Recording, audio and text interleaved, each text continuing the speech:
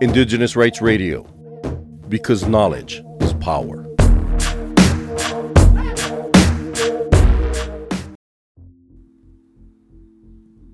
One of the major items at COP15 is the expected adoption of the post-2020 Global Biodiversity Framework as an important step towards the 2050 vision of living in harmony with nature.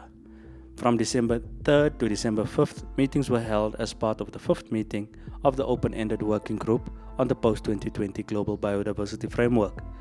The Open-Ended Working Group on the post-2020 Biodiversity Framework is tasked with advancing preparations for the development of the post-2020 Global Biodiversity Framework.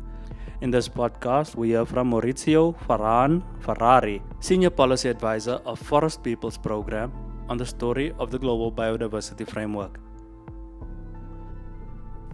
Hello, I'm Maurizio Farhan Ferrari. I'm originally Italian, but I lived for about 12 years in Southeast Asia. And that was about 25 years ago, and that's where I started to get involved in environmental activism. But the destruction of the environment was very much related also to the denial and violation of human rights of indigenous peoples, as well as local communities like small-scale farmers and small-scale fisher folks. So at that time, I was kind of volunteering with Friends of the Earth in Malaysia.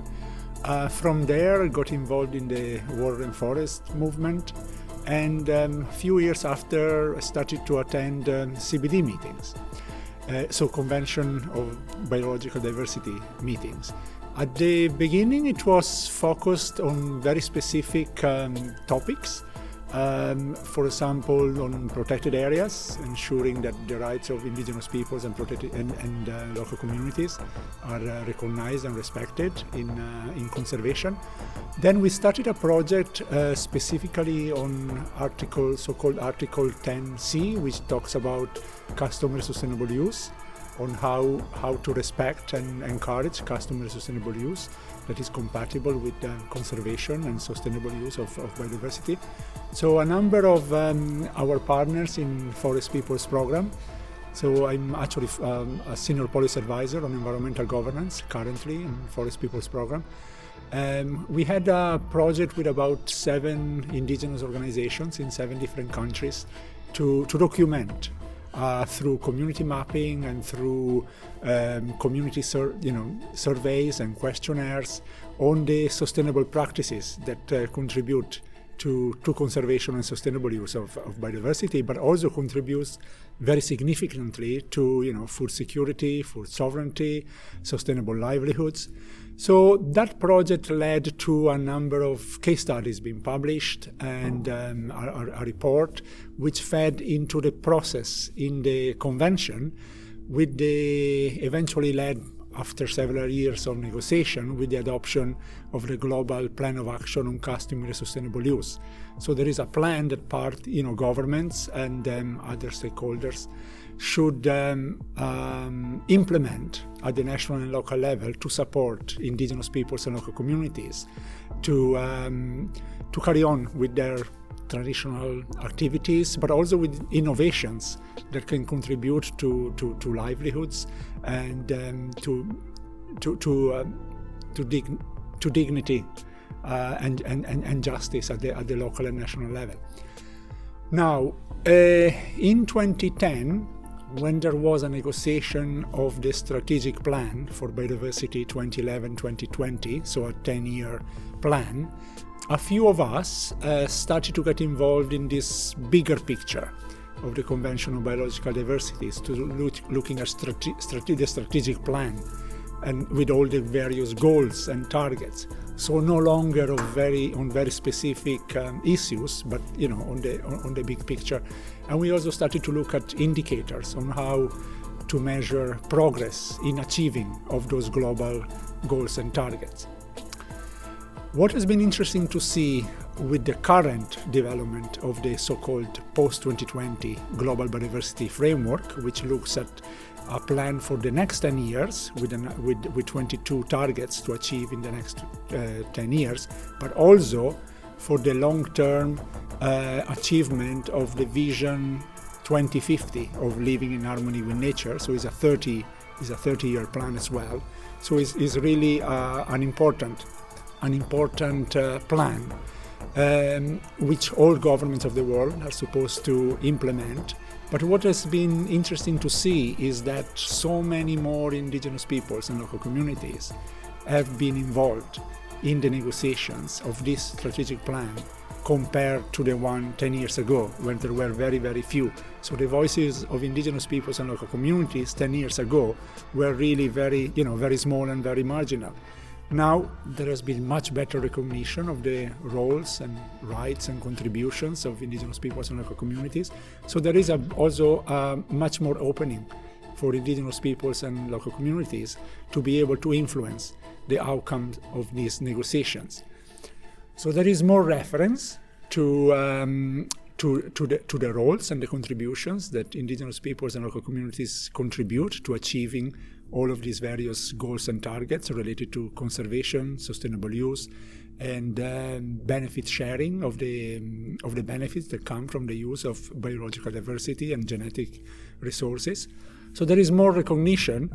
At the same time, there is still a tendency by some of the governments to not fully recognize the rights, for example, to land and resources and to justice also, because there is so much still violation of human rights of indigenous people and local communities, for example, when they stand up to destructive industries, as we know from many parts of the world. However, some of the targets, for example, Target 21 in this current framework, explicitly talk about the full and effective participation of indigenous peoples, women and youth, and to the recognition of the rights to land, territories and resources of indigenous peoples and local communities, as well as the protection of environmental and human rights defenders. So that, is an important progress. And if that gets really implemented at the local and national level, we hope that will contribute both to biodiversity conservation and sustainable use, but maybe even more importantly, so social justice and respect for rights.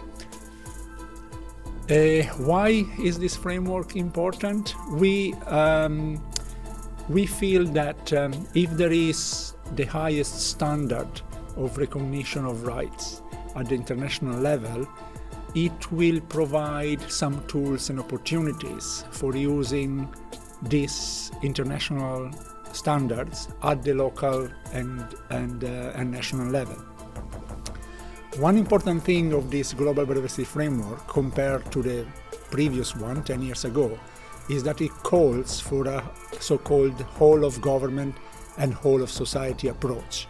So while in the past it was mostly the responsibility of the Ministry of Environment or a few other ministries in each country to be responsible for implementation, there is a realization that you cannot really achieve all these goals and targets without the full and effective engagement and participation, especially of indigenous peoples and local communities, because most of the biodiversity still present on this planet is on their lands and territories. So it is absolutely vital that indigenous people and local communities are recognized and play a role in there, but also general society, wider society.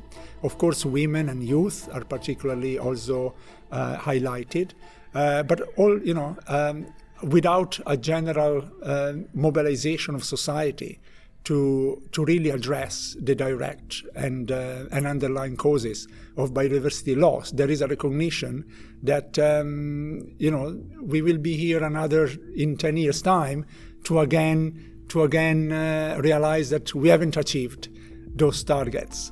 So the mass mobilization of people to really achieve these targets that are being negotiated here will be vital.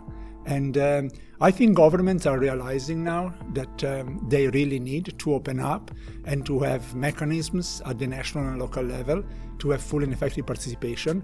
It will still remain a challenge to implement it in the future, but we are also developing projects with a number of agencies and several indigenous peoples and local community organizations to really start from next year to press and to push for participation in national policy, decision making, and implementation of these goals and targets. So hopefully, we hope that it will bring good benefits to indigenous peoples and local communities. In practice, we will all need to see. For more on the rights of indigenous peoples, visit cs.org and follow Cultural Survival on Facebook and Twitter.